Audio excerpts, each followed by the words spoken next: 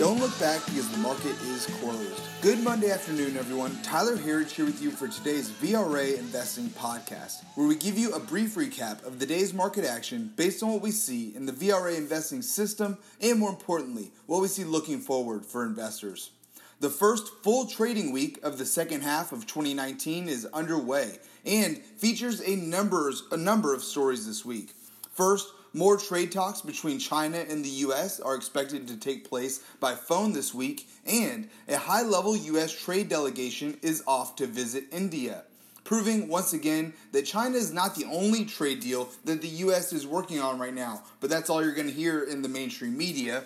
This administration is bringing back a true free trade model to the global marketplace. It's an incredible undertaking that this administration has chosen, and people are not talking enough about the hard work that these people are putting in that goes into all of these deals. But as these deals continue to get done, people will take notice when they are staring at a global bull market, which is what we continue to see coming, especially as more of these types of deals get done.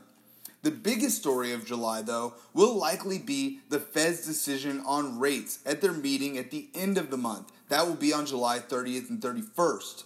The markets were beginning to fully expect a 50 basis points cut as baked in. But after Friday's strong jobs report, those hopes are beginning to change in the common marketplace that we see in sentiment.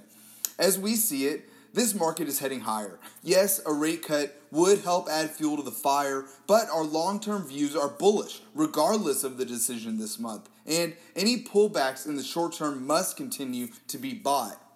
Markets were down slightly on the day as the market processes the uncertainty of the Fed's rate decision, and all eyes will be on the Fed's Jay Powell this week as we are set to hear from them several times. He gives remarks tomorrow at the Fed Reserve Bank of Boston, followed there by 2 days of congressional testimony discussing the Fed's semi-annual monetary policy report.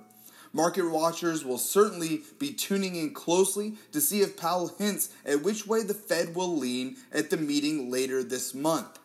Art Laffer, the economist who worked with Reagan on his economic policy advisory board, is known as the godfather of supply-side economics and was recently honored with the Presidential Medal of Freedom earlier this year, was on CNBC this morning, and when he comes on, I love to see his interviews. He was on last week as well, another very interesting interview today, but I thought this was relevant as we talk about the Fed. He had this to say about the Fed, and I thought this was incredibly thought-provoking when it comes to the Federal Reserve. So all of those interested in monetary policy in the Federal Reserve, Laffer had this to say, and I quote, "I don't understand why the Fed is independent. To be honest, fiscal policy is not independent. Military policy, not independent. Social policy is not. Why should monetary policy, this very powerful tool to control the economy, not be subjected to democracy, just like every other instrument of the government? It should be controlled by the president, by the legislative and executive branches, but it's not. So therefore, you get this back and forth all the time. And think about how much of our mental energy goes into talking about this, waiting for their decisions and their meetings. It seems to be a huge distraction from the things that we really should be focused on. So I think he brings up a great point there about the independence of the Fed and why the system is built this way. The answer, as I'm sure Laffer knows, is that this would not be in the best interest of the world's biggest banks, who want to maintain control of the current financial cartel. But that's a podcast for another day. I won't get too into that right now.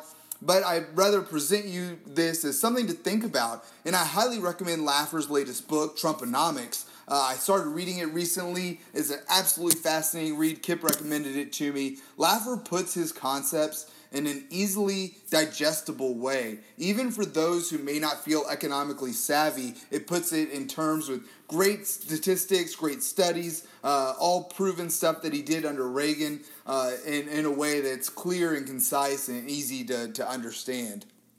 But enough about the Federal Reserve. Let's get on to today's market action. As I mentioned earlier, markets were down across the board today as uncertainty weighs on our markets about the Fed's coming outlook. Our markets are also back to extreme overbought levels.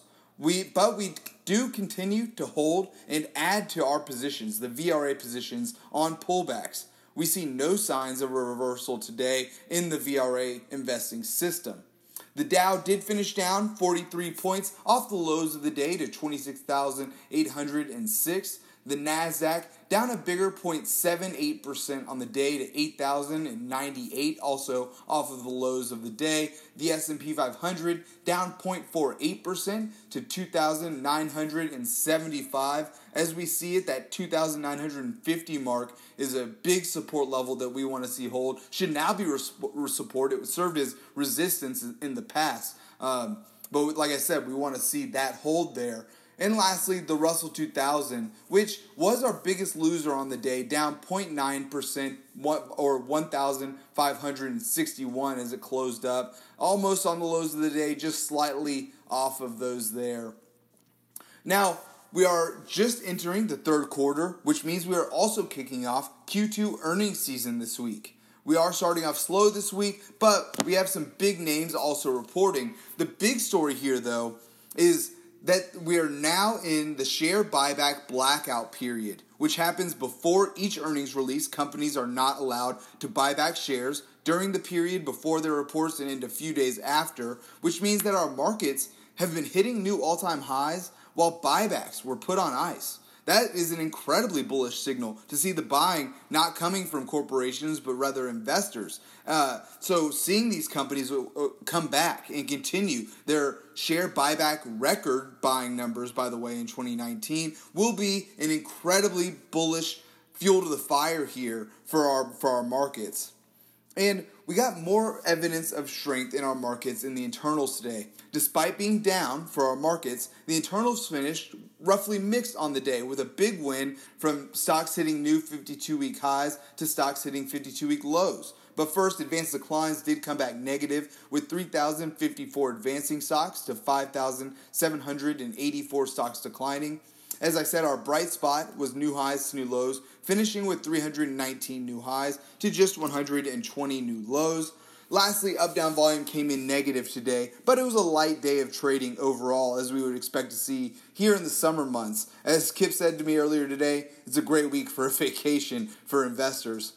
Looking at our sectors on the day, the S&P sectors that is, we did get a mixed bag with 5 out of the 11 S&P sectors finishing positive, but we continue to see new all-time highs forming. As we have seen it, new all-time highs beget new all-time highs. So a great bullish signal here. We were led by real estate, followed there by consumer discretionary sector, which was the sector to hit a new all-time high today. New all-time high in consumer discretionary there. Rounded off for the positive ones were consumer staples, utilities, and energy. Our laggards on the day were materials, which are our only sector to finish down more than 1%, followed there by communication services, healthcare, industrials, tech, and finally financials finishing off to start the week lower here.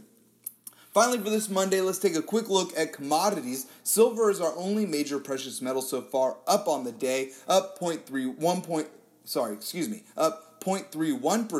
to $15.04 an ounce. Copper down a small 0.11% to $2.65 a pound. And gold, while it started the day above its $1,400 an ounce mark, or got there earlier today, it has since dipped, now down 0.2%, or $2.75 a pound or an ounce at $13.97 an ounce. Oil peaked earlier today before reversing lower, but basically flat now, down 0.05% to $57.48 a barrel. And lastly, Bitcoin up a nice 5.57% or $641 per coin, taking it back above its $12,000 a coin mark for the first time since the end of June. So strong day here for Bitcoin. Folks, that's all that we have time for here today. Please be sure to subscribe to receive our VRA podcast in your inbox. You can sign up at VRAinsider.com/podcast. Receive these every day at the market close in your inbox. Thanks again for tuning in, and as always, we'll see you back here tomorrow for the close.